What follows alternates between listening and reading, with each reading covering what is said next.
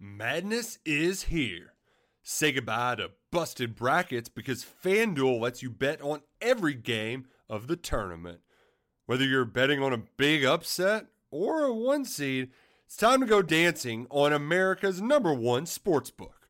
Right now, new customers get $200 in bonus bets if your first $5 bet wins on FanDuel.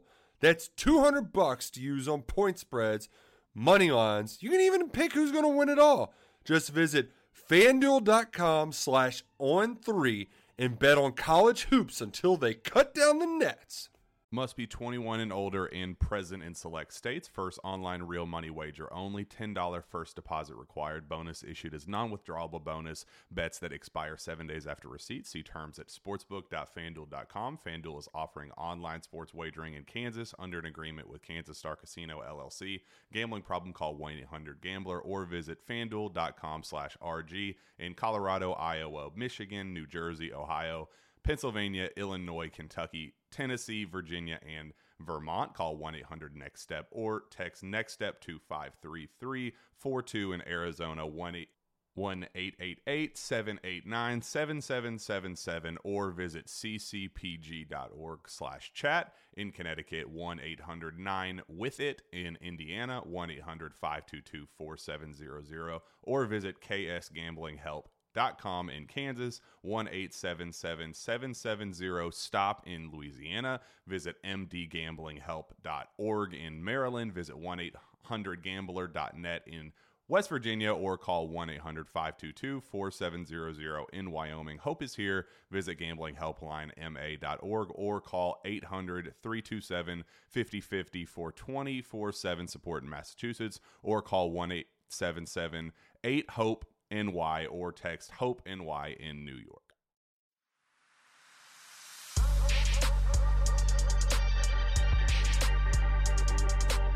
All right, we're back. It's another Carolina podcast. I'm your host, Pearson Fowler. With me, as always, Chris Clark and Wes Mitchell. Now, a couple days removed from a traumatizing loss for South Carolina.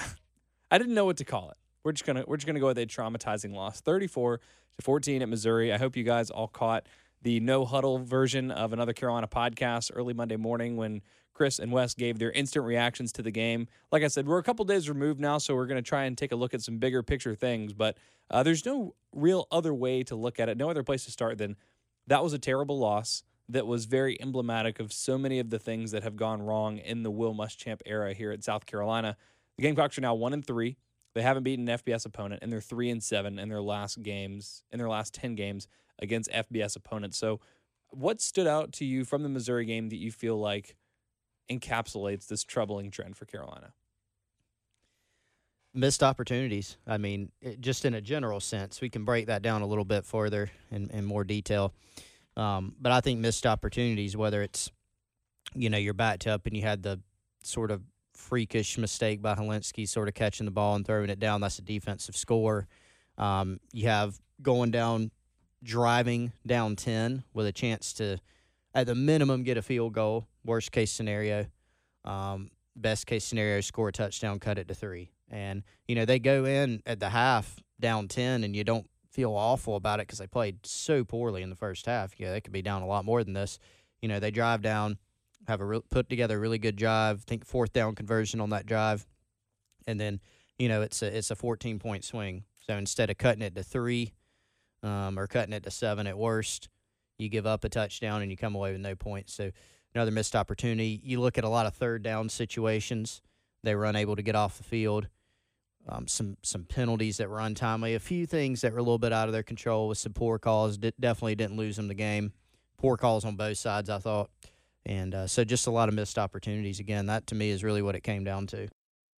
What was one thing that stuck out to you? Chris took missed opportunity. What was one thing that stuck out to you from the Missouri game that was emblematic of this team's failure to get over the hump under Will Muschamp? You may have made this point. I'm definitely stealing this from someone. I'm hoping it was you. I don't know who said this, but I agreed 100%. South Carolina has struggled to play well on offense and defense. Did you say this? In the same game. Even in the same quarter, it seems like. It's always one or the other at different times. And I want to see them be able to put it together on both sides for a complete performance. And I thought, did the defense have some issues in this game? Absolutely. But did the defense play a good bit better than we've seen them play? I thought so, especially in the first half. They were consistently put back on the field. When your offense has 30 yards in the first half, 1 first down. That's bad. You're deep, and I thought South Carolina's defensive line, at least in the first half and at times in the second half, looked like the defensive line we all thought they were this preseason. I think we were they've talking about that just straight up being been a good strength. this year, like all year Um, long So as a defensive line. I thought they owned. There were times early on, especially when Missouri almost literally had to hold on every single deeper passing attempt in order to block South Carolina. And even when they weren't getting penetration against the run, they were holding the point of attack and letting their linebackers make tackles. Did some sort of longer runs develop as the game went on and as they got worn down? Yes. But, I thought, God, the defense, obviously 14 of those points aren't on South Carolina's defense. And South Carolina's defense Was on the field for 91 plays. and essentially, they scored you a touchdown, even though it was out at the 1. But they scored you that I touchdown. wish DJ scored that. And they put you in a position at the Missouri 30 that ended up being a missed field goal. I mean, the defense put you in a position to win the game. And on this particular game, the offense wasn't what it was. And I don't, sometimes that's because of matchups, right? Like, your offense is going to be worse against a great defense, et cetera, et cetera. But that wasn't the case here. There were plays to be made. There were plays for the offense that were there. Now, Missouri's defensive line, I think, ate South Carolina's offensive line, for lunch, I think. But other than that, you look at me like that, dude. They dominated up front. They did. They did. You don't think so? No, I wouldn't say dominated. See, Muschamp said they got whipped. If you he have to be says they better. got whipped, I think You have to be better on the offensive I think front. Missouri's defensive line won the battle against Carolina's offensive line. I don't think it was overwhelming. People say, "Oh, there were 4 sacks." Well, there were 3 of those that were essentially in garbage time. And after Missouri was up 34-14 with 7 minutes or fewer to go in the fourth quarter, there was 1 sack basically in the run of play. And South Carolina's inability to run the ball has less to do with the offensive line and more to do with play calling, which is where I wanted to go with this. Is South Carolina. I like your point, and I made it. I probably wasn't the first person to make it, so I'm not taking credit for it. Their inability to be good on offense and defense at the same time makes me think that maybe they just have like 11 players, and sometimes they play offense and sometimes they play defense, and then whatever the other unit is just like backups or something. Because there's other than that, over the course of 4 years, you think on accident they would play well on offense and defense in the same game at least once, but it hasn't happened in 4 years yet. So it must be some kind of like body switching, jersey number switching, something like that. But for me, it's just general offensive ineptitude that I was fooled after 2 weeks of outstanding offensive productivity, at least in terms of yards, in terms of ability to move the football, if not scoring, because Carolina, failed to capitalize a couple of times in terms of scoring opportunities against Alabama. Some of those were their fault. Some of those were not, going back to some officiating errors. But I thought that those issues had been resolved. I thought Jake Bentley was the problem, so I thought Ryan Helinski fixed that. But it seems like the problem is philosophical, and whether it's Will Muschamp, whether it's Brian McClendon, I tend to think it's Will Muschamp because it's a similar problem that we saw with Kurt Roper. Although you could say it is McClendon because now there's more talent, and we have seen the flashes of what that offense could do that we never even really saw when Roper was the offensive coordinator. So I don't know exactly what to believe, but when Will Muschamp says that they tried to establish the run early, and South Carolina's running backs have a combined 2 carries on the first 5 drives, either he's lying or he doesn't understand his own game plan, and I don't know which one it is. Well, I think so. One thing you got to look at there is, we said you can't take too much from the Charleston Southern game. You can't take too much from Alabama, but we saw this team move the ball against Alabama. Now, one thing, there's a disparity in snaps against Alabama, and there are many reasons for this. They took 89 offensive snaps. It's pretty good, and they moved the football. They had some things that did not work out. Just had a turnover or 2. They didn't punch the ball in from the 1-yard line against Alabama, et cetera, but they moved the ball pretty well. I don't think anyone walked away from that game saying, man, this offense stinks after No. the Alabama game. Not at all. So I think what you got to look at is it more of an outlier or is it a trend? I don't even know if we can say it's a trend so far this year because the North Carolina game was another bad offensive performance, but with a again, different quarterback different quarterback. and 2 different offensive linemen. So all I'm saying is I don't know if we can even look at Missouri and say it's a trend because the quarterback play in the Missouri game was not very good. They didn't run the football well. Should they have tried to be a little more hard-headed with it? Probably so. I think we can agree on that. As far as the game plan, it probably would have worked better and looked better if, they used a lot of RPO concepts in this game. And they noted, and if you go back at the film, I agree with it, just based on my limited knowledge of what they're calling against what particular front, Ryan did make good decisions in the RPO game, it looked like. He had a lot of open receivers on short hitch routes and things like that. He just didn't hit them. That makes it tough. And, if there was a play that DeCarrion Joyner came in, they run, Wes and I talked about this, they run sort of the diamond formation thing, got absolutely blown up for a 3-yard loss. That's a bad, that was not a good call in that situation. Once was like a bad read on an RPO and a keep, and then the other one was, I think, officially credited as a sack or something like that. Yeah, I mean, you can't, in that look, in my opinion, you're sort of telegraphing what you're going to do. Missouri looks like they're bringing the house. They do. You get blitzkrieg. So I don't think that's a great call in that situation. You need to change the call. I don't have a problem with if a team lines up and they said, we're going to run RPO, Missouri's loading the box, they bring an extra defender down and you throw it, that's a good call. Because what would be the alternative? If we're sitting here and we're saying, Brian McClendon, Missouri's loading the box and you're just running into the loaded box every time and you're not getting anything, we'd be blasting him for that too, right? So I think the point of an RPO is you look at what the defense is giving you. Now, sometimes you are going to have to be, maybe you got to run into a loaded front more. Well, when I hear what Muschamp Muschamp say we need to run the football more, I'm like, you know what a really easy solution to running the football is more? Call more running plays. Well, and that's that's not what, difficult. And you know what? Yeah. He said that in a press conference almost this exact time last year. I think it was, Yeah, I don't that's something remember we exactly what week it was, discussed, but he said that same thing. And it's like, wait a second. Like, is this a glitch in the matrix? Like, what's going on? We've seen this exact thing before. How do you not fix this the first time? 2 carries combined for your running backs in the first 5 drives. 2 running backs that going into this game were averaging over 5 yards a carry. Rico was averaging like 7.5 yards a carry. I don't care what the game plan is. You have a freshman quarterback who has a sore elbow, who was missing badly early, who clearly needed to settle down because there was probably some nervousness or just needed some time to adjust to playing his first true road game in the SEC.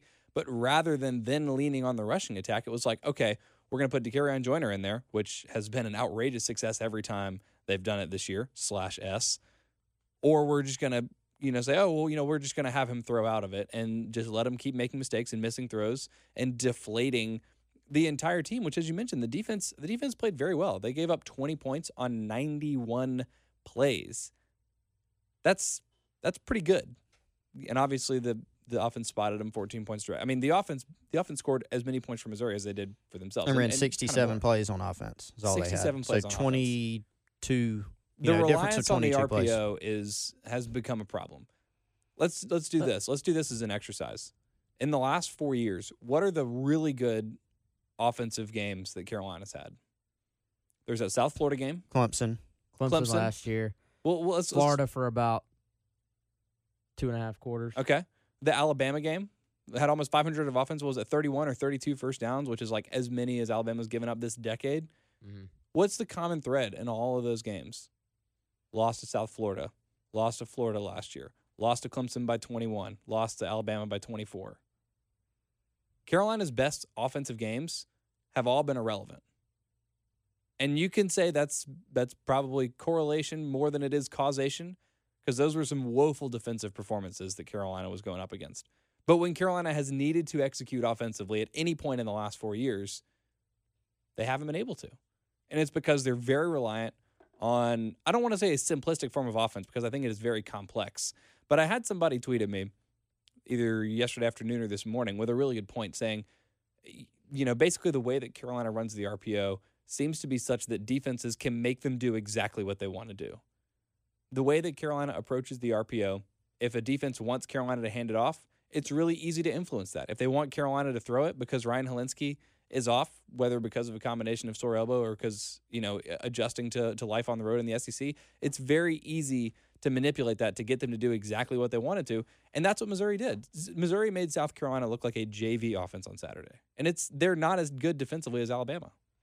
All right, let me get in on this one. Go for it. And this will fall right back in your category of it can be both things. Because I believe that they have become over-reliant on the RPO. At times, you just have to be hard-headed in the running game, blah, blah, blah, blah. We all agree on that, I think. Do you agree on that too, Chris? At times, they need to just be hard-headed and run the football? Yeah. At times. Or just call Um, plays. So, first of all, what you just said is it's not the Carolina RPO. That's everybody's RPO. Like, that's the case with every RPO is that, the defense can dictate what you're going to do, but the point being you have it built into the play to do something that is more advantageous for the offense. And that's not something that's new for RPOs. I mean, in college football or football in general for years, you'll have guys, is there an extra guy in the box? We're going to throw the football. Let's check. It's a check at that point. It's an audible or check to the sideline, et cetera, et cetera.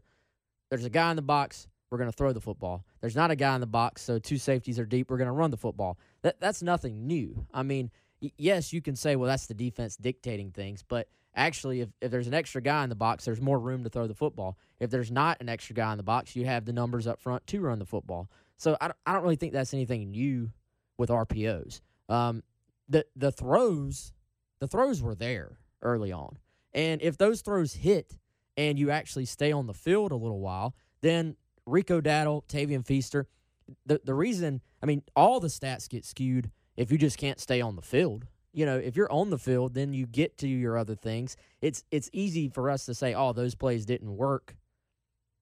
Those were bad calls. They should have got the ball to the running backs. But to Chris's point, if you're slamming your head up against an 8-man box, then you put Ryan Helinski in a worse situation than he would have been anyway, because now he's throwing on 3rd and 9, and you're against a look that's not a loaded box because they know you have to throw, and they're pinning their ears back on your offensive line, which we saw as the game went along. Once they could pin their ears back, you were able to, you were not able to protect Ryan Helinski. So I'm not saying it worked at all, and I'm not saying there don't need to be changes because I think they do need to make changes schematically. I'm just saying it's not as cut and dry as, you should have run the football more.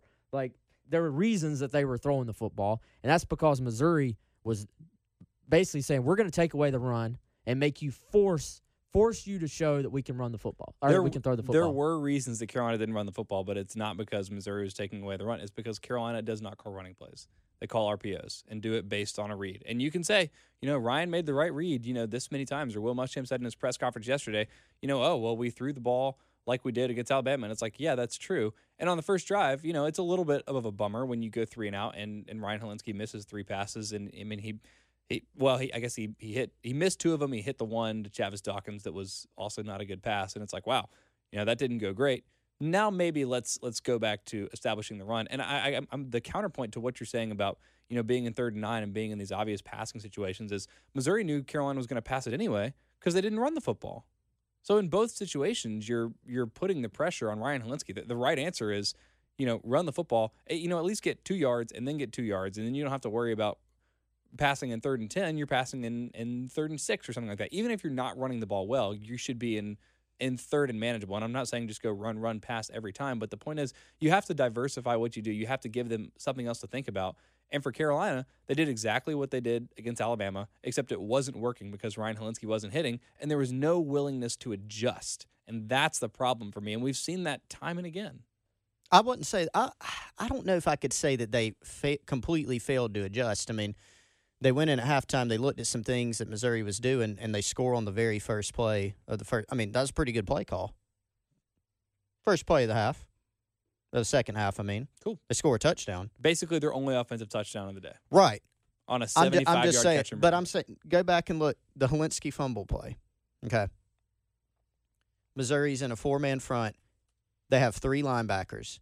All of them, at the snap, come up to the line. right? All of them. They're coming up to the line because you have Kyle Markway coming across on a little arc block, fake arc block, or a real one if it ends up being a run play. They can hand the ball off. Now, you could say, well, that gives you 7-on-7 basically, and that may be true. But you've got the linebackers all completely crashing down on what would be an inside run. Or you can pull it and throw it to, I think, Brian Edwards when the defensive back's giving him a 7-yard cushion. Seems like a good decision to pull it and throw it to Brian Edwards. Instead, it gets batted, then it ends up being a fumble. So what I'm saying is, yes, at times you may have to – it's hard to say with Hilinski struggling like that. Like you mentioned, getting 2 yards on first down, getting 2 yards on second down. And I agree, 3rd and 6 is better than 3rd and 9, 3rd and 10. But then we're saying, okay, your quarterback's struggling, so let's get a couple yards, and then let's put it in our quarterback hand on 3rd and 6 and telegraph that we've got to pass the football, which you're doing on 3rd and 9 as well. I mean, it's just it's tough to like balance out, what exactly you do. I'm saying manage the game. Manage the game. And there's been an inability to do that. Your defense gave up 20 points. They shouldn't have been on the field for 91 plays. Maybe no. If they're Nobody's not on saying the field for 58 or whatever it was in the first half, you don't give up all those points. And by and large, what they were giving up was something that I don't want to say it was in the game plan to give up, but Kelly Bryant, who, as y'all both mentioned, has not run a ton this year, had 75 of their 200 yards in the first half on his legs, running the football outside of the pocket, extending plays. That's what a mobile quarterback does. That's what he does to hurt you. But Carolina was willing to mostly sit back, try to play contain, and say, all right, we will give you an 8-yard run every now and then, 75 yards rushing in the first half, but we are not going to let you beat us down the field because you're not that accurate. And he had guys open that he just missed. Yeah. But Carolina was basically saying, we will let you try to chip away and bet on your inability to keep drives going. It'll eventually stall. You'll settle for field goals or for, punts around midfield or whatever. That was a good game plan. That was working. The defensive line played well. TJ Brunson, I think, didn't grade out particularly well. Looked fine to me. The secondary was, fine. It wasn't a bad defensive game plan. All the offense had to do was be competent.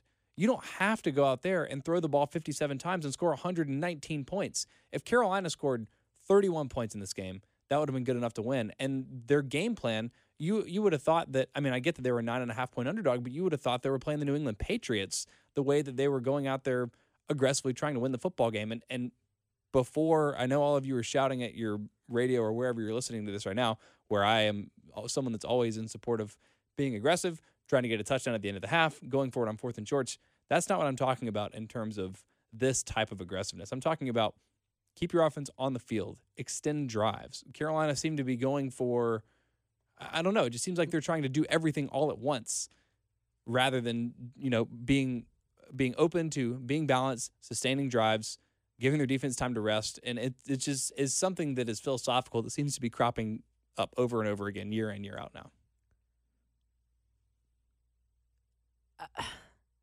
I think we're getting back to the argument of, was it successful what they did? Obviously not. But I don't think we can sit here and say that it wasn't possible that it could be successful from a from a play calling standpoint. These were not vertical throws. These were not throws where you're stretching the field. These are throws that Ryan Hilinski normally makes in his sleep. It wasn't like they were going all out and saying, we have to score on every drive. These were, for the most part, shorter, easier throws. So I think it's more a matter of execution than play calling, especially early in the game. Now, as the game goes on, maybe you say, okay, Hilinski, the elbow's bothering him, or he's not himself, or whatever the reason is, then yes, you probably have to adjust and say we're going to be hard-headed with the run. But the running game, when they did run the football, it's not like it was incredibly successful. You can't do that. Rico Dowdle I can do that. No. Rico Dowdle had 8 carries. 8 carries. You could probably find 8 carries from the Alabama game where he had a total of, 12 yards or whatever he had, or 20 whatever yards. That's not how this works. You don't give a running back 5 carries, he only gets 5 yards, and then you say, no, this sucks. This isn't working. Because you give him another 5 carries, maybe he gets 80 yards. But that's you how this thing have works. to stay on the field in Missouri, to do that. Missouri had given up multiple they gave up 2 60-plus yard rushing touchdowns to Wyoming earlier this year. That was another thing I said on Monday in my Get Cocky podcast. It's not like, Will Muschamp said, they were trying to take away the run. You think when Wyoming was sitting there with 200 yards of rushing, Missouri was saying, oh, yeah, we're going to let them run the ball right down our throat for another 200 yards. No, they were trying to stop the run, and Wyoming was like, doesn't matter. We're going to go and rush for another 100 yards, have another 60-plus yard rushing touchdown. You can't just give up with something that is essential to your offense when someone starts game planning against it. So, again, it's about adjustments. People are now litigating, and I don't want to relitigate individual plays so much, but people are saying, oh, well, it's the same game plan that worked against Alabama. Well, yeah, it wasn't working against Missouri, and that's why you make an adjustment.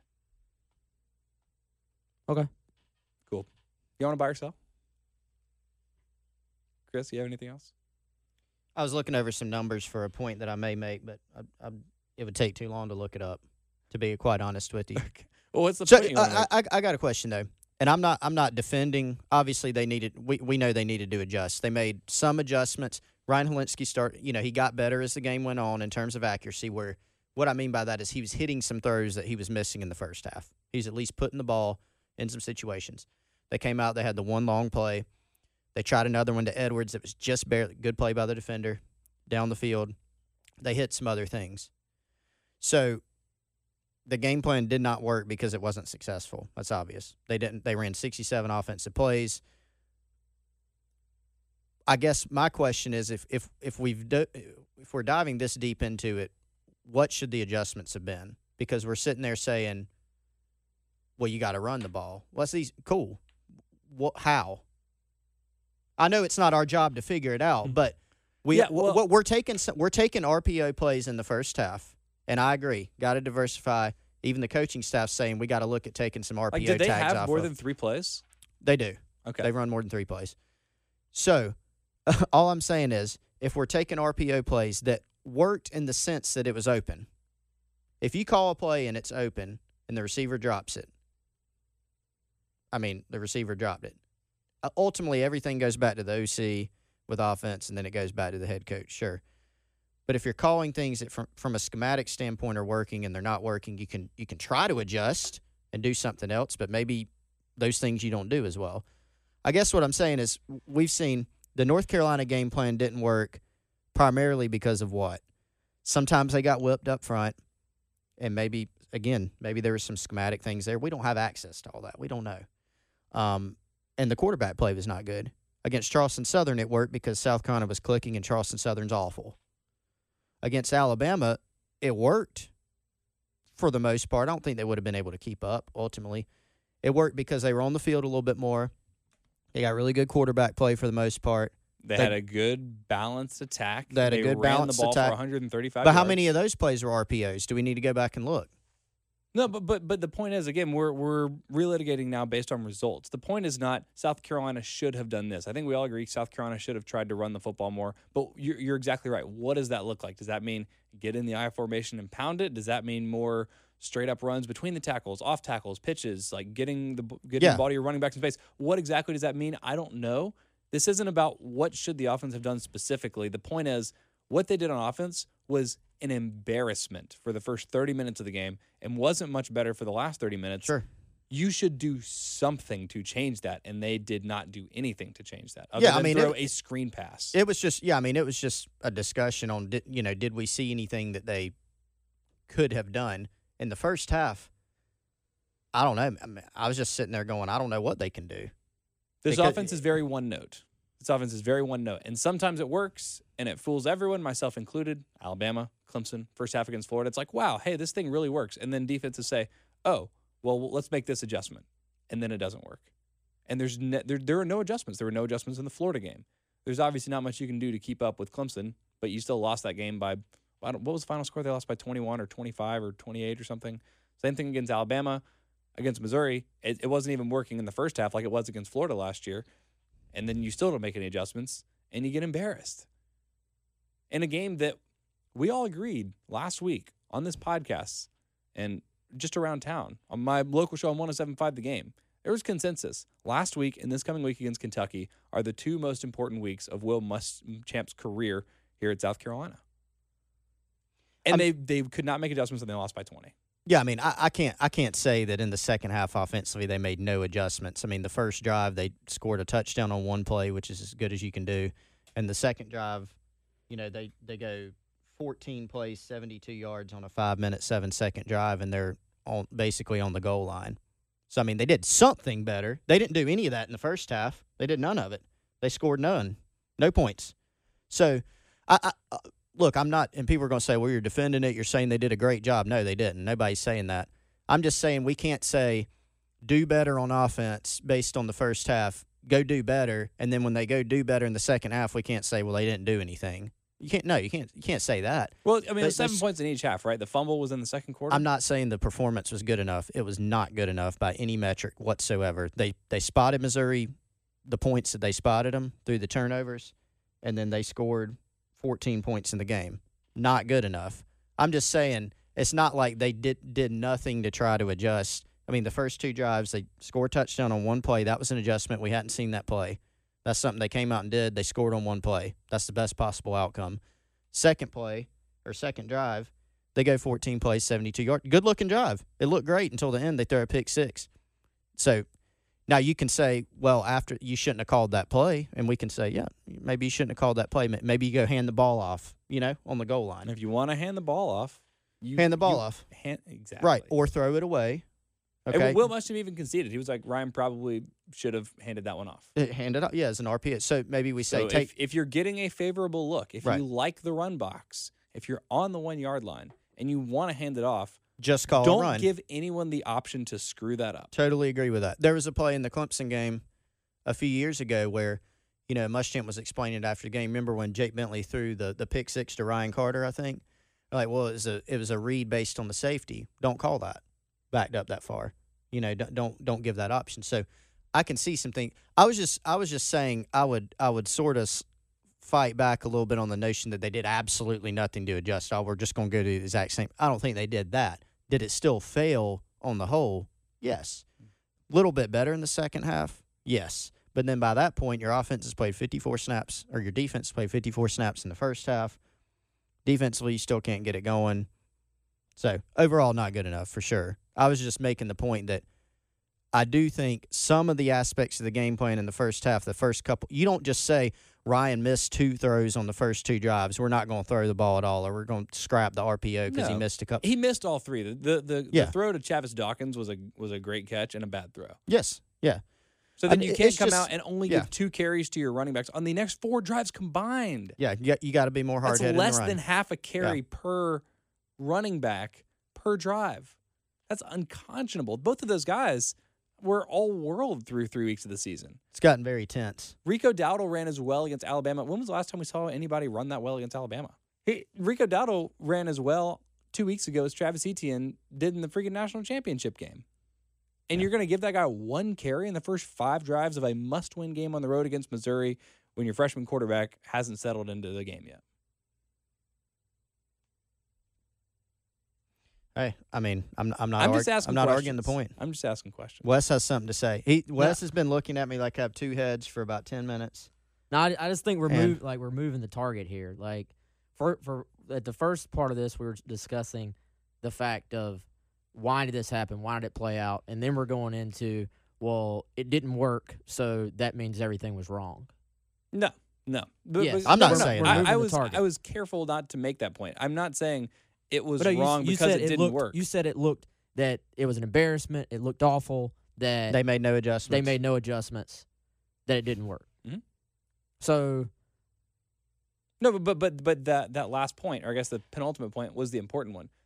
It's not upsetting because it didn't work. The Alabama game plan was not good just because it worked. The Alabama game plan was good because it worked and they kept doing it. The Missouri game plan was bad because it didn't work and they kept doing it. To Chris's point, 1 good drive in the second half is better than no good drives in the first half. A 1-play 75-yard touchdown isn't a good drive. That's a good play. That's a touchdown. But that's also not the problem. The problem is South Carolina can't stay on the field. If they had scored a 75-yard touchdown with Brian Edwards every single time they got the ball, they might have won because they might have scored enough points, but the defense still would have been on the field for 91 plays. And that's the issue, is that South Carolina has lost the time of possession battle in 15 of their last 17 games. And in 8 of those 17 games, or in 8 of those 15 games when they've lost the time of possession battle, it has been by double digits, including against Missouri. That is a problem. On an individual game basis, that's not the end of the world. Time of possession is not, the determining factor that turnover margin or, margin in explosive plays is or anything like that. But when it is 15 out of 17, do you want to guess the 2 games that Carolina's won the time of possession battle in the last 17 games? I won't make you guess. Coastal Carolina, they won by a margin of 4 seconds. And then Chattanooga, they won by 2.5 minutes. Every other game, they've lost or gotten absolutely massacred. And at this point, 17 games into that trend, I think that's telling. I don't know what exactly it tells, but to me, it foretells some kind of ineptitude that was summed up by what we saw on Saturday. What's the record in those games? I'm just curious. I really don't know. I It's had the it last calculated for 17 last games? year. Yeah. Going back to the end, to the beginning of last season, and that's why I didn't know what to make of this stat. So you say 1-3, and what were they last year? So 7 and 6. Yeah. So 7 and 6, and then 1-3. So 8 and 9. Right. 8 and 9 with wins over Coastal and Charleston Southern, which they lost the time of possession. Chattanooga, Acorn. Again, when I started keeping track of the stat last year, it wasn't because Carolina was losing all those games and it was like, oh, what is wrong with the offense? I was like, oh, this is interesting. I want to see where this goes. But now that they've lost their last 5 FBS games, is that right? Clemson, Virginia, they lost the time of possession battle to Virginia by 25 minutes, by the way. North Carolina, Alabama, and Missouri. That number, I think, to me, says something now. I don't know what exactly, but it says something. And the 75-yard Brian Edwards touchdown isn't the answer. I'm not saying that if you're a Carolina fan, you should wish that thing got wiped off the board. But the issue is not Carolina's inability to do that. It's their inability to finish off the 14-play drive or the drive at the end of the half against Alabama. Missed opportunities. That's what we go back to, yeah. Wesley? I got nothing You're else. writing a bunch of stuff. I was just curious what the run-pass mix was the first half. Well, how many plays did they run in the first half? I got 17 offensive plays. That's not very good. That's not very good. But my point being that you and this is to your point as well. All the numbers are going to be skewed if you don't find a way to stay on the field, regardless of what you do. Your running backs aren't going to get carries. Just like you could sit there and say, wow, they only threw the ball 10 times in the first half as well. Mm-hmm. I mean, the mix is 10 throws to 7 runs. And how many of those throws in the first half were wide open? That's what I'm saying. A bunch of them. If they hit the first sequence of any drive, I believe, is the most important sequence of the drive. If you make a first down some way, somehow, then you find a rhythm as an offense, then you get to your secondary stuff. You actually can call plays off of other plays. You actually can start to set up plays and stuff like that. If you don't stay on the field and get a first down via the run or the pass at the beginning of a drive, and obviously this happened to South Carolina multiple times, they had 1 first down, but all of the numbers are going to be skewed. I mean, so first drive, pass, pass, pass. Second drive, run, pass. Third drive, run, pass. Fourth drive, run, pass, pass. Fifth drive, run, pass, pass. Sixth drive, pass, run, pass. So one of those is a sack. Were any of those other ones quarterback runs? No, I put the pass. I guess put we the know sack they were as only, a pass. Okay, all right. One of them was the Ryan Helinski keeper zone read run, Mm-hmm. and one of them was the blown up DeCarrion Joyner play. And Pearson, to your point, I mean, there were times in the game where I was sitting there watching, and South Carolina would pick up 4 or 5 yards on first down and then pass a couple times. And I was sitting there going, be more hard-headed with the run. Now, schematically, maybe Missouri was doing something that South Carolina had seen on film, and they telegraphed it. South Carolina said, we know they're going to do this, and we can't run against it. Maybe. I don't know. Do you know what Carolina's one first down in the first half was? Actually, I don't know. It was Rico for 11 yards. It looked Yes. like, I don't know if Inside it was an RPO zone play. or inside zone. It was inside zone. They block RPO like inside zone, I think, so I don't know if it was an RPO or Yeah, just in a straight lot up of inside cases. zone. Yeah. That was the only first down they got. Yeah. And again, A lot of This- you can look at the receivers and see if they're a lot of times if they're Blocking or blocking running it, routes, then it's yeah. a inside I zone. don't- If I they're didn't running a notice route, it's the second time, but it's not a failure because they only had 16 or 17 plays, offensive plays in the first half. It's not a failure because it didn't work. It's a failure because it didn't work and they didn't make the right adjustments. Is this Missouri team the best defensive team in the country? I don't think so. And Carolina made them look like that. And again, to go back to the time of possession thing and now the plays, on an individual game-by-game basis, is it a disaster that Carolina ran 67 plays against Missouri? No. Sometimes your offense isn't clicking. Your quarterback's not hitting. You're not converting on third down the way that you need to. There are a lot of factors that go into not running a lot of plays, not being able to hold on to the football. And on an individual game-by-game basis, that's not a big deal. But when you look at it over the course of a season and a half since Brian McClendon took over as offensive coordinator, and you say, wow, Carolina is routinely running considerably fewer plays than their opponent and possessing the ball for way less time than their opponent. That is a troubling trend, in my opinion. Offensively and defensively.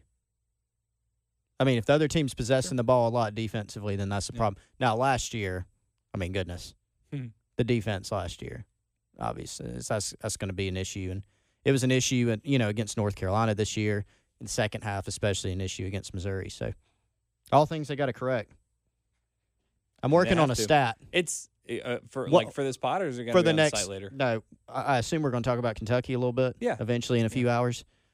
I'm blaming myself. I hadn't been able to shut up about the Missouri game. So. No, I mean, it was. I thought that the Florida loss was the worst loss of Will Muschamp's tenure. The Florida loss last season, and I think it was. This replaces that, I think, very comfortably. This is the game that people will look back on when Will Muschamp is coaching somewhere else and say that was, like the Carolina-Florida game when Will Muschamp was at Florida, and it was like the South Carolina game. Everyone says that's the game where Will Muschamp got fired. That's well, it definitely was. Yeah, but I mean, I guess it was. Wait, they fired him before the end of the season? Yes. Who was the interim coach? He finished out the year. Exactly. Okay. Didn't coach the bowl game that year. Yeah. That year. I feel like they played ECU in a bowl or something. But yeah, he finished out. I think it was South Carolina, and then maybe they had like a cupcake opponent, and then the FSU game. Yeah, that's right. So, but he coached the cupcake in the Florida State game. That's right. Yeah. Right. So, and I'm not saying he's going to be fired by the end of this season, but this Missouri game, and I think specifically that pick six is going to be. It's like, yep. That's where anyone else that was on the Will Muschamp, what is now a life raft, was a boat, maybe even a ship at the beginning of the season, has now been reduced to a life raft. And now I think it's just like drifting on the ocean by itself with no occupants. They're in a bad. I wouldn't. They're going to disagrees. I don't know. Maybe they're 1-3. They could. Well, they have 4 toss-up games left, right? They have Kentucky, they have at Tennessee, they have Vanderbilt, and they have App State. The problem is they lost a should win against North Carolina, and then they lost what I would consider more of a toss-up against Missouri. If they were sitting here at 2-2, I don't know. Some people would, because some people declare disaster in any situation. I don't think we'd be declaring disaster at 2-2 with a loss to Missouri. The difference is the North Carolina game to me. When we were talking about it before the season, I can't remember if we put it on air or not, but we sort of broke down what can this team do in terms of wins and losses. There were, I think, 4 games that were should lose. There was just a few games that were should win and a bunch of toss-ups, right? So what I said was I thought South Carolina could steal one that they shouldn't win. That looks less likely now, but who knows? And then lose one that they should win. The 2 games I picked out were Tennessee, who looks worse than anticipated, but still a losable game, and Missouri. Those are the ones I picked out. So am I completely shocked they lost to Missouri? I'm not. I'm really not. No. I think they looked worse than I anticipated doing it. It's about the performance as right, much it's about as the performance. I think it's it how is. they lost. It's how they lost. It bothers exactly. people the most. And that's completely fair. I think that my point is the UNC game is the difference as to, if they were 2-2 and you lose to Alabama, okay, you lose to Alabama. You lose to Missouri and maybe look a little bit better doing it, okay, and you've still maybe either beaten or destroyed North Carolina like they should have, then people are going, okay, 2-2, not ideal, but maybe not a trend. Mm-hmm. Instead, what we have is now against, 2 sort of games that they could or should win, now is it becoming more of a trend? And if they lose to Kentucky this weekend, it'd be hard to argue against it being a trend, because right? Carolina's one win is against the worst team they've played, this century? Worst college football team I've seen Ever. at that level. Yeah, Yes, at the Division probably. I level. Probably. Yeah. I mean, No very question about bad. So yeah. I mean, I'm not. I'm not someone sitting here saying this will or this won't happen. I don't know. I just know that so far the trends are not great. What that means for this season or the future, we don't know yet. But I think, this weekend is huge. And I think if they can rebound and play better, then that'll be an encouraging sign. It doesn't mean they're going to go out and start rolling over people by any means, especially with this schedule. But if they lose, then it'll be even more concerning because then it'll, I think, officially be a trend that this team's not playing well.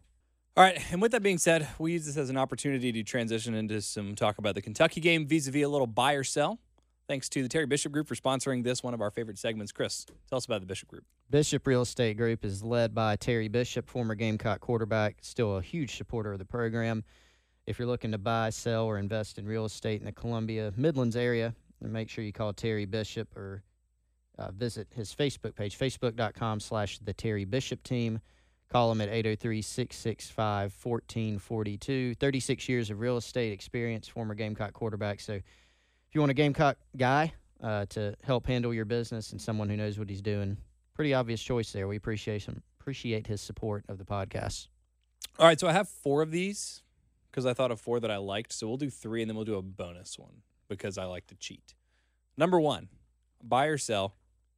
Kentucky scores fewer than 20 points on Saturday. Chris. Kentucky scores 20? 20 or fewer points. That's how many points South Carolina's defense gave up to Missouri. Yes, this is true. But is Ryan Helinski going to throw another pick six? I feel like Missouri's offense. Okay, so it's just total points surrendered by the team. Okay, yeah, I didn't want to make sure we weren't counting. It's defense and special teams scored according to fantasy football, which is stupid. But for the I think Missouri's offense is better than Kentucky's, but I'm still going to sell. So my argument makes no sense. I'm picking. That totally makes sense. It doesn't so I'm have picking. To, yeah. I will sell, and I say Kentucky scores over 20. You can have a funny feeling about that. Now, Sawyer Smith has been statistically one of the worst starting quarterbacks in the SEC since he took over a couple of weeks ago. I think if you're a Carolina fan, you are very accustomed to bad quarterbacks coming in and having career days against you. So that obviously cannot be ruled out. But, Wes, would you buy or sell that Kentucky scores right at or less than 20 points? I wish that number was a little bit higher, but so buy means I think they will score 20 points. Yeah, buy means you think they'll score 20 or fewer. Oh, fewer. So yeah. Okay, I buy that they score 20 or fewer. Oh, nice. And I will say that because I don't think this Kentucky team is as good as the one the last couple of years that has beaten South Carolina. And even though, it feels like Kentucky's dominated South Carolina, and I'd say they dominated the sort of game flow of the most recent games. Last year, they only scored 24 points, even though it seemed like they just smashed South Carolina. They won 24-10. 2017, they won 23-13. 2016, I think they scored like 17 points. They won 17-10. Kentucky is one of these schools that's just willing, or one of these teams that's willing to just be hard-headed with the run, as we talked about for the first hour. I don't think they care if they score 35 points. They're just going to run the football if they have a lead and try to pound this thing out. So I think South Carolina, I think they'll score right around that number, but I'm going to buy for the sake of buying. I'm going to buy it too. I think the offense had the headline for 2 weeks, and people hated the defense because there were missed tackles against Alabama, even though they actually missed fewer tackles than Alabama did because of those 2 long drives they gave up against North Carolina. But I have felt generally okay about this defense over the course of the season, and this number, courtesy of SEC StatCat, that's just SEC underscore StatCat on Twitter, sort of bears out what I've seen. For SEC defenses that have played 2 conference games, South Carolina is the league leader in success rate defensively at almost 60%. And for those of you that are wondering what success rate is, that means you hold opposing offenses to fewer than 50% of their yards to gain on first down, fewer than 70% on second down, and fewer than 100% on third and fourth down. So Carolina does a great job of not letting defenses get into 2nd and 5. And if they do get into 2nd and 5, they keep them inside of that 3rd and 2.5, and so on and so forth. And where they've been horrible, where they're one of the worst teams in the conference, if not the worst team in the conference. Actually the second worst is explosive play percentage at 17%. 12.2% of all South Carolina's defensive snaps. 12% of their defensive snaps have given up a play of at least 15 yards, which is incredible. Which Kentucky does not have the horses to punish Carolina that way, and so I'm going to buy.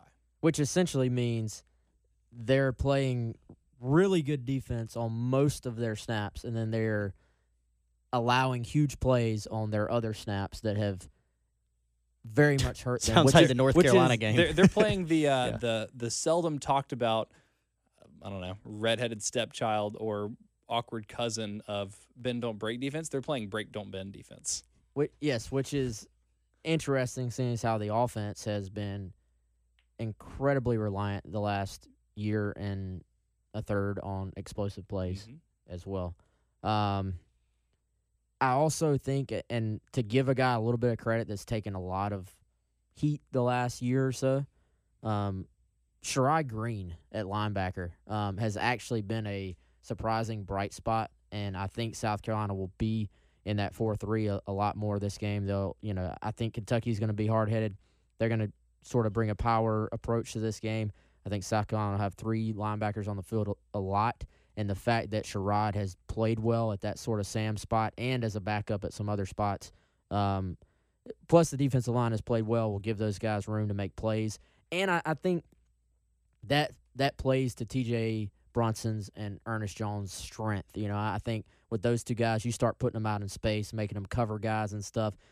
Sometimes some of their weaknesses get exposed, but just an in-the-box game where you're saying who's tougher, who's the man at the point of attack, I think that actually, interestingly enough, plays to South Carolina this year. Sherrod Green and Ernest Jones, I think, have improved as much or more than anybody else on the roster. Those two guys have made huge leaps from last season to this season, and it's been encouraging to see. Will Helms, he did a stat breakdown with me on my Monday Get Cocky podcast and said that for a guy that spent most of his career or most of last season in the 50s in terms of run defense, talking about Sherrod Green, he has been in the 70s for all 4 games this season, and that's kind of mirrors what you've seen. Just watching the game, eyeball test as I call it. I think it's just eye test. I call it eyeball test because I'm stupid. Second, buy or sell. Buy or sell, Ryan Helinski will have at least 22 completions this game. 22 completions. Mm-hmm. I'm getting good at making these numbers up. Giving you something to think about. Do you have a ready answer? Yeah, I'll buy that. 22 or more completions. Mm-hmm. Yeah, I'll buy it. No explanation given. Cool, good. We don't need one. We don't want one. 22. Yeah, I'll buy. I think, and the reason I was close to selling would be that I think South Carolina will probably. I think this might be an old school SEC football game, especially with the way Muschamp has talked this week. I think South Carolina will get back to some basics on offense and try to run the football. And I think I'm trying to think of what game was that last year. Tennessee game. I feel like South Carolina went completely against their sort of tempo approach and did a lot more just shifts and motions pre-snap. Was hard-headed in the running game, as we've talked about. That was about the time they talked about taking out some of the RPOs last year, I think. I could see that type of game plan, so maybe Ryan doesn't throw quite as many passes, which would have possibly put it under, but I think that also means high percentage throws. I don't think he'll have the same issues he did last week, so I'll buy it. So he was what, 13 of 30 last week? Was that right? That's right. Something like that. And then against Alabama, it was 37 of 56 or 36 of 57. So a ton of variance. And then against Charleston Southern, it was 24 of 32. Just 30. 24 of 30. I'm going to say he's 22 of 29. Yeah, so there's so much variance. I note that. I want to write that down so we can make fun of him next week when it's exactly right. I want to buy this for the same reason that you do, Wes, but I'm so scared of a 21 of 31 for like 230 yards kind of game. I'm going to sell it because I think with all of the pressure that the coaching staff has taken, and they seem to be feeling internally, and they have acknowledged it publicly at needing to run the ball more. I think, like you're saying about that Tennessee game, I think we're going to see, them probably go like all the way in the other direction. The pendulum's going to swing all the way the other way back, and we're going to see Carolina run the ball a lot. Which leads me to buy or sell number 3. South Carolina's running backs, not Ryan Helinski, not Dakereon Joyner, not Brian Edwards jet sweeps. Mon Denson, Rico Dowdle, and Tavian Feaster will combine for 25 carries on Saturday. Buy or sell? Buy.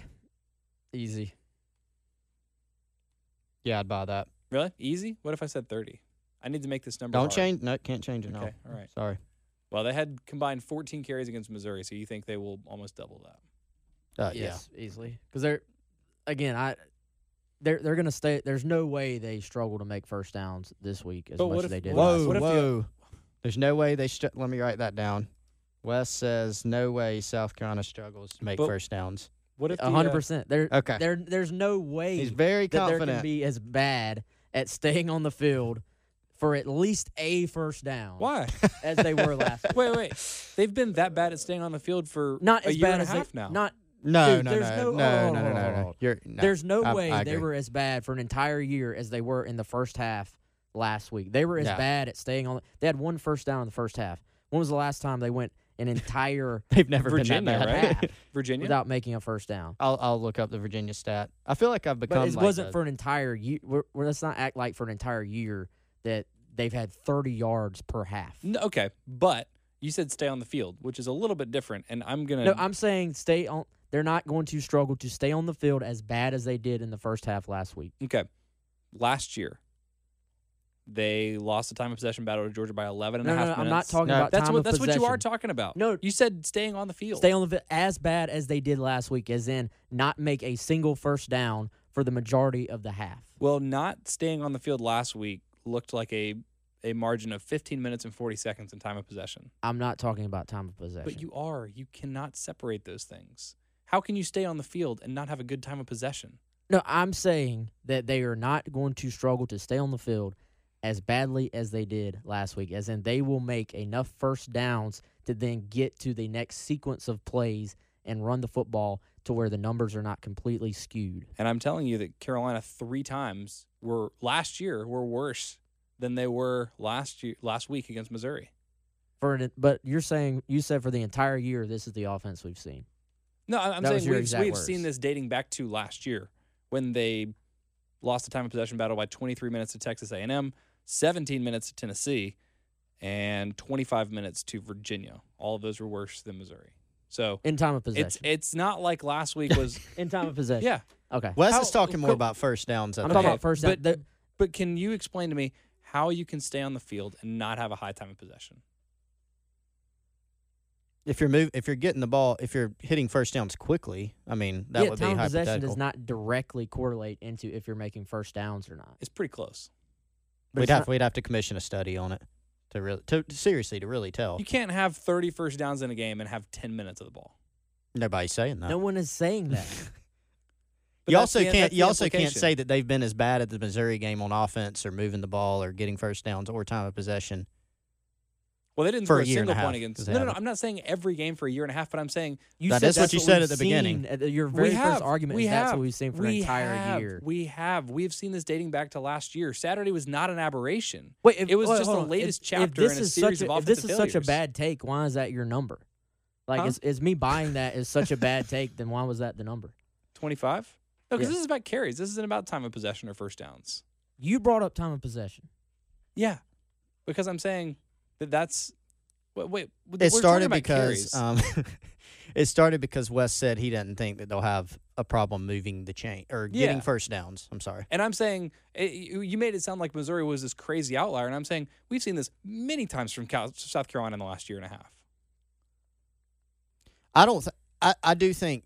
How- Okay, time of possession is maybe not an outlier, but what is an outlier is one first down in the first half. You will not find a game where they had one first down or even close. Did you check the Virginia game? The Virginia game they had unofficial count 7. Wow. Bad, but not one. Okay, they scored no points in the first half because they didn't score all game. Scored no points in the Okay. whole game. So that's bad, right? But 7 first downs as opposed to 1, and I didn't count up. They ran more. I think they ran more than 17. What did we say? 17 plays against That Missouri. was my just unofficial guess. Yeah.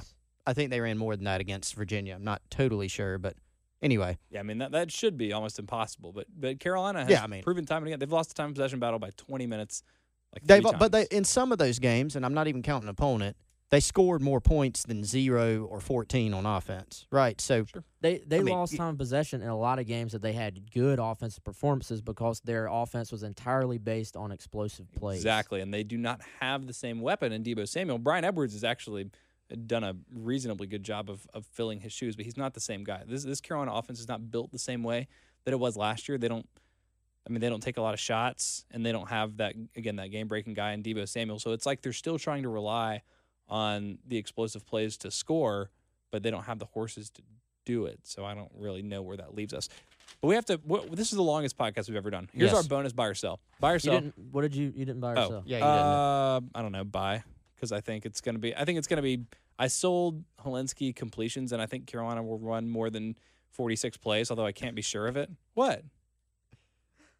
I'm not saying that they won't have trouble moving the sticks, but you said, "Oh, well, they won't have trouble moving the sticks," No, as I if their inability to move the sticks Saturday was an aberration, which it I is said not. they will not struggle to move the sticks as well as badly as they did against Missouri. As in, it's impossible for them to have just 1 first down in the first half. But it's not, is what I'm saying. We've seen like similarly horrendous offensive performances, maybe not like literally 1 first down. How many first downs did Carolina finish the game with? Maybe that's a better I don't way to know. look at it. How many games have had a similarly low number of first downs as Carolina on Saturday? I'm just saying it's not as crazy for Carolina to lay an egg on offense like they did on Saturday because they've done it before recently. But I'm saying it's not going to be as bad as it was Okay. on Saturday. I'm glad you don't think so. So you think Ryan Valencia is going to miss all those open throws again? No. I think he could be like 21 to 31, like I said, in which case I Okay, would be so selling then they that. would stay. Then In they which were gonna case, stay I'm on the buying field. the combined carries because I think Carolina will run at least 46 plays, which also maybe I shouldn't count on that. South but- Carolina had 18 first downs against Missouri, Okay, and Missouri had 23 first downs. so we're Offense. 18 feels about right for Carolina. Like I bet they average like 20 or 21. We would have to effort that stat. That's Going to take a while to put together. Yeah, but point is- nobody take that as face value. Yeah. Tweet it out. Pearson said. bonus: 21. South Carolina ends the 5-year losing streak to Kentucky this Saturday. Okay, so you have to buy that they end it. Mhm. Okay. I was just So making if you sure. buy, you think South Carolina wins. Right. You, I'll buy. Okay, Christopher. I don't know. Last week I on Friday was ready to pick Missouri, which I knew I should have and didn't. It's going to make for a bad week, but I would have to sell. Whew. I just So can't. bad. I just can't. Kentucky they have not been very good. But I just think based on what we've seen from the South Carolina team, when you take out the performance against Alabama, that was still a loss. It's not convincing. Now they come out and beat Kentucky. I think that'll make everybody feel better, and I think it's possible. But if it's a thing where we have to pick the game and sort of, place your bet, as it were. The disparity in energy, life, all those things that are sort of intangible in home games and away games, I mean, really in the last couple of years, but especially this year, has been so stark Yes, that I am agree. inclined to say yes. But this also feels like the kind of game where the wheels could officially come off. So, I don't know. I'm just gonna hold on to my stock. I'm not buying it anymore. I'm not selling it. Oh, you can't do that. I'm the host, man. You No, make I us don't say know. it. I don't know. I think Kentucky's bad, but Carolina's not good either. But I think Carolina is underperforming its talent, and I think Kentucky is probably performing to its level of talent. I don't know. I'll buy. All right, this is the longest podcast we've ever done already, and we gotta go quick here, so we'll do this. By the way, thanks again so much to the Bishop team for sponsoring our buy or sell, a really heated buy or sell, as this whole podcast has been, which is terrific. Jemias Williams, were y'all as surprised as Will Muschamp seemed to be that he decided to redshirt and transfer? Yeah. I would say that he left in the middle of the year or 4 games into that the was year. surprising. Yeah. Obviously, it hasn't worked out for Jemias the way anyone planned, I guess. But, yeah, I'm surprised. I think at the end of the year, I actually got a text earlier that day and, said Jemias is transferring, and I asked, well, like now or like he's going to transfer? And they said, well, I think it's going to be now. That part surprised me the most. I get that's going to be a trend because of the combination of, the transfer portal and how common it is for guys to transfer, plus the new redshirt rule. Those two things sort of combine to create that. But, yeah, I would say, yeah, if it was at the end of the year and he said, you said he's going to graduate and then transfer, wouldn't have been shocked at all. Yeah, and the whole thing is because of the new rule where you can play in a few games and then you can 4 games and then you can sort of cut bait and go get a fresh start. That's why it happened. I was surprised at the timing too, but his role, I didn't even realize until after the game that he had played fewer snaps than usual against Missouri. 36, I think. 36 is right, and I think, just based on what we've observed and maybe heard, I think that number would have either stayed there or maybe even diminished further, really, and I think, like Wes said, a few things that were sort of out of Jemias' control. Had some shoulder issues during his time, and I think those things hampered his development as well. But also, I think they were making some moves in the secondary where you saw his playing time diminish against Missouri, and maybe that would have happened more. They've got to get better at that position. They've talked about that a ton. And so it's just a deal where I think he's decided to move on and go get a fresh start somewhere else. Did y'all listen to my radio show yesterday on 107.5?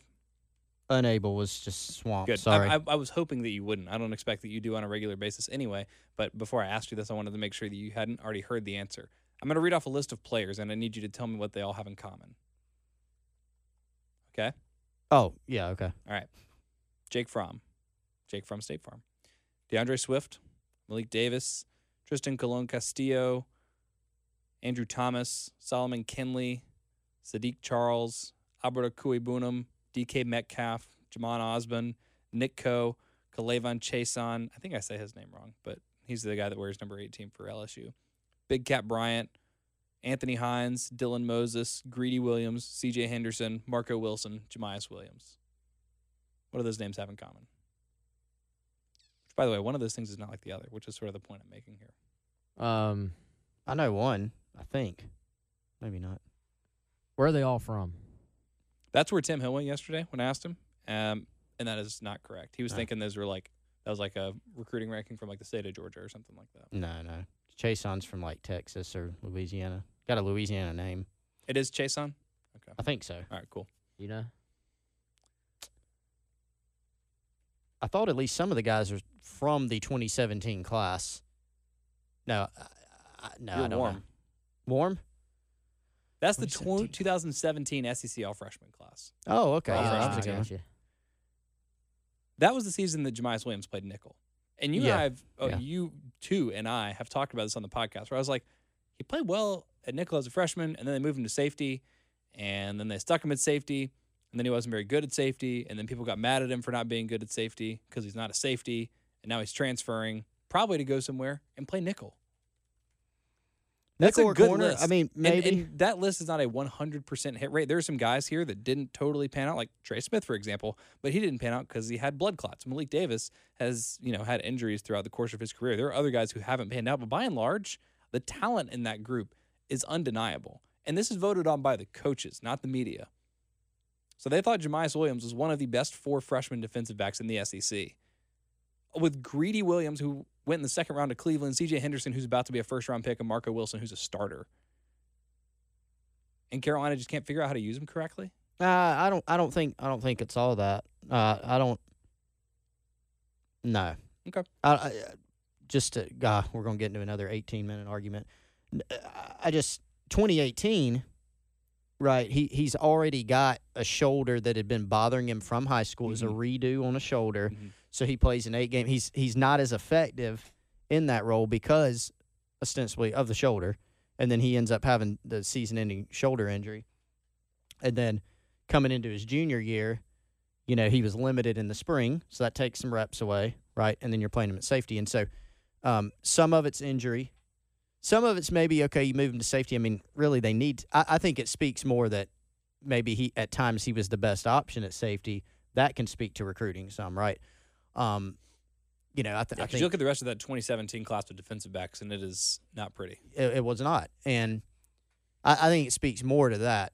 Then you look at Jemias, even though he's healthy's a relative term right now. I think maybe the shoulders still may be an issue, but there was some busts this year, and you could say, well, it's on the coaches to get him right, and that's true also. But I'm not accusing anybody of anything. I just think it's very interesting, and like I mentioned, there are guys on that list that haven't had their careers, match the level of Greedy Williams or, Jake Fromm because of injuries, and you can totally put Jemias in that class. You can also say, hey, you're not going to hit literally 100% of those.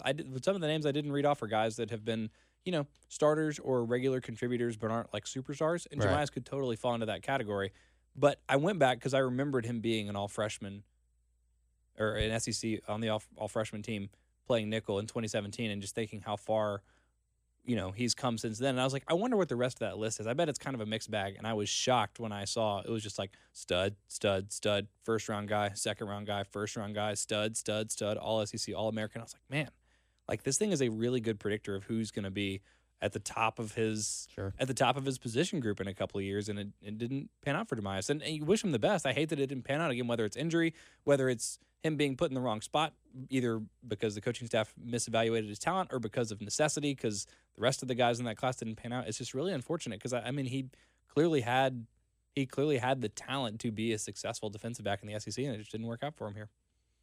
Yeah, I think you saw as the year went on, his freshman year, that teams were starting to sort of realize they could pick on him because of his size when he was left in man coverage at the nickelback spot. There's so many run responsibilities, especially, this day and age with all the spread offenses that, your nickelback at times almost has to play like a linebacker and set the edge and stuff like that. So I think, 5'8", 180 pounds, that just put him at a disadvantage at times. We even saw, I remember last year, I think it was his freshman year, about the Florida game or so later in the year, South Carolina started, even though he was listed as a nickel in third and longs, they started swapping Chris Lamons down to nickel and putting Jemias really at a free safety role to keep teams from trying to match him up with bigger guys in the slot. So I think, whether obviously it hasn't worked out, whether it's worked out or not, the thought process was just trying to put him in a position where he's a little bit further away from the line of scrimmage, where he's maybe covering more grass as sort of a free safety as opposed to getting matched up with a man that's bigger than him in man coverage. And obviously it hasn't worked out. I was looking at some of the stats from PFF on him as a freshman. 76% of his targets that were thrown at him were complete, which I don't actually know where that number stacks up. But I think it was just a matter of trying to, A, put the best five on the field, and B, maybe try and keep him from being in some of those mismatch situations. Wes, who won last week's Slotchke's Challenge? That is a good question. Someone on our second winner from the Proving Ground. From Fighting Gamecocks Forum would be Jonesy21. Jonesy21, congratulations. Exact final score or just the closest? Just closest. Okay. We had a few people picking Missouri. Mostly everybody picked South Carolina, so he didn't have to nail it to win this week. But what did he win again? $60 tailgating tray to Slotsky's Bakery and Cafe. Also, possibly little known fact is that Cinnabon is in Slotsky's as well. Yeah. So cinnamon rolls there are awesome. You can go to 529 Bush River Road, Columbia, South Carolina 29210, or 1305 Knox Abbott Drive, Casey, South Carolina 29033. Call them for catering, 803-605-1686. Again, want to thank Slotsky's Deli for being our sponsor here on the show and on our forums. I'm going there. Yeah, right you're going there after this. I cannot wait. I would go with you. We normally do, but we're now like 10 minutes away from my radio show, so I can't go for lunch now. But I did go on Saturday. Got the Italian. They have a couple Italian sandwiches. The one with like roasted red pepper on ciabatta was really good, and of course a cookie. tweeted out the picture of the cookie because everyone needs to see how glorious it is. They have the big, fat, like chocolate chunks that I just love. So that's awesome. So that was a winner, except from the Fighting Gamecock Forum. So if y'all want to play the Slotsky's Challenge and have a chance to win the $60 tailgate to Slotsky's, you can do that on the Fighting Gamecock Forum if you're not a subscriber. But if you want to be a subscriber to Gamecock Central, you can also play on the Insiders Forum and just use the exclusive podcast code GCPod to be an insider for 1 month to Gamecock Central for free. Chris, you were raising your finger. We didn't get to talk about Kentucky in as much depth probably as we intended originally. That's okay. We'll have all that content on Gamecock Central this week. I did have some stats that I wanted to run down on the past 3 losses because Stat of the day, bop, bop. Beautiful. Those are the 3, Will Muschamp era games. So one thing you look at is, you always think of turnovers in this game. South Carolina said 2016, South Carolina actually won the turnover battle 2-0, which I did not remember. And they ran the ball 35 times. So, in terms of carries, they're a little bit more hard-headed. The problem was they ran for 2.6 yards a carry. We also, in this game, frequently talk about starting fast. So they actually punted on their first possession, but they did score a touchdown in the first quarter. I think it was the only one of the game, right? I don't even have the number in front of me. But they lost 2016. I don't know. They didn't score a lot of points either way. 91 rushing yards for Carolina. Kentucky had 216. So that's an issue. 2017, South Carolina scored on the first play of the game. Debo. But ended up only scoring, I think, 13 points total, right? The turnovers are even at 2 apiece. But again, here's the disparity. Kentucky had 182 rush yards. South Carolina had 54. Rushed the ball 20 times for 2.7 yards. Then in last year's game, the single biggest issue, turnovers in that game. South Carolina had 4. Kentucky had 1. South Carolina was a little bit more successful running it, 35 rushes, 3.7 yards, but they couldn't get much going on offense. Otherwise, they punted on their first possession and did not score a touchdown in the first quarter. Rushing disparity was a little bit less. Kentucky still went 195.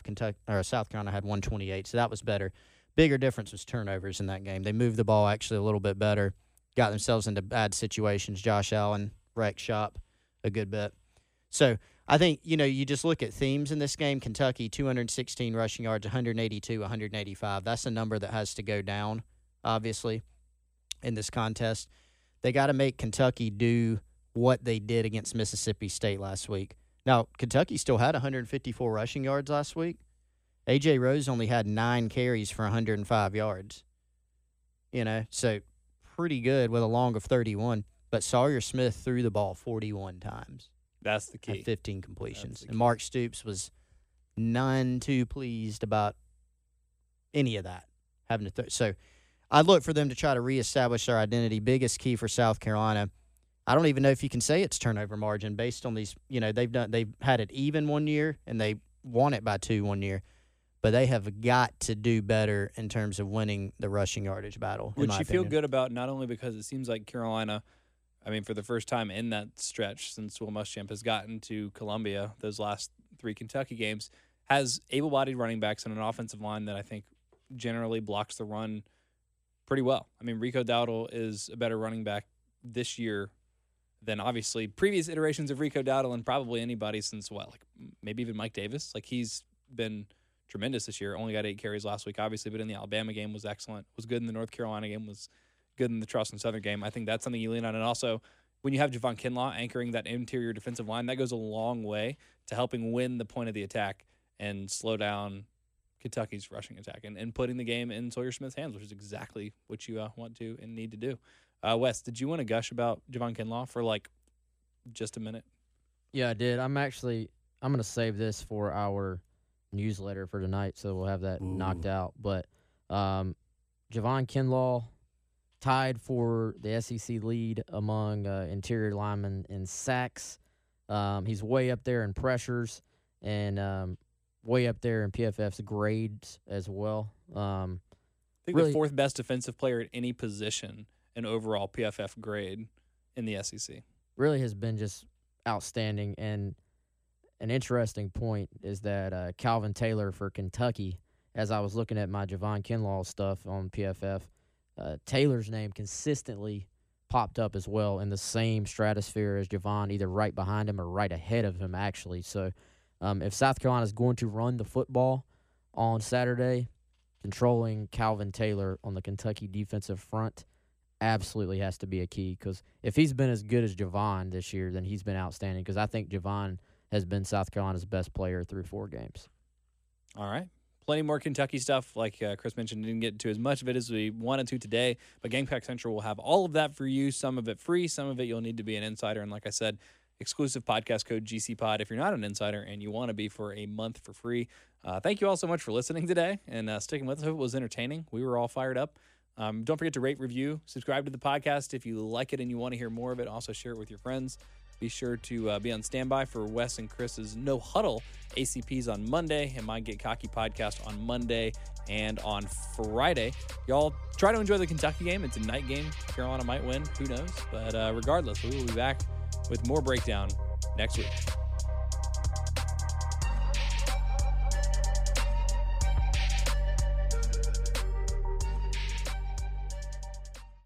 Madness is here.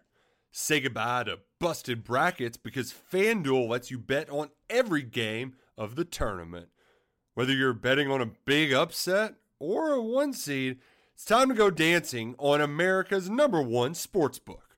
Right now, new customers get $200 in bonus bets if your first $5 bet wins on FanDuel. That's $200 to use on point spreads, money lines. You can even pick who's going to win it all. Just visit FanDuel.com/on3 and bet on college hoops until they cut down the nets. Must be 21 and older and present in select states. First online real money wager only. $10 first deposit required. Bonus issued as non-withdrawable bonus. Bets that expire 7 days after receipt. See terms at sportsbook.fanduel.com. FanDuel is offering online sports wagering in Kansas under an agreement with Kansas Star Casino LLC. Gambling problem? Call 1-800-GAMBLER or visit fanduel.com/RG. In Colorado, Iowa, Michigan, New Jersey, Ohio, Pennsylvania, Illinois, Kentucky, Tennessee, Virginia, and Vermont. Call 1-800-NEXT-STEP or text NEXT-STEP to 53342. In Arizona, 1-888-789-7777 or visit ccpg.org/chat. In Connecticut, 1-800-9-WITH-IT. In Indiana, 1-800-522-4700 or visit ksgamblinghelp.com. In Kansas, 1-877-770-STOP. In Louisiana, visit mdgamblinghelp.org. In Maryland, visit 1-800-gambler.net. In West Virginia, or call 1-800-522-4700. In Wyoming, Hope is here. Visit gamblinghelplinema.org or call 800-327-5050 for 24/7 support in Massachusetts, or call 1-877-8-HOPE NY or text HOPE NY in New York.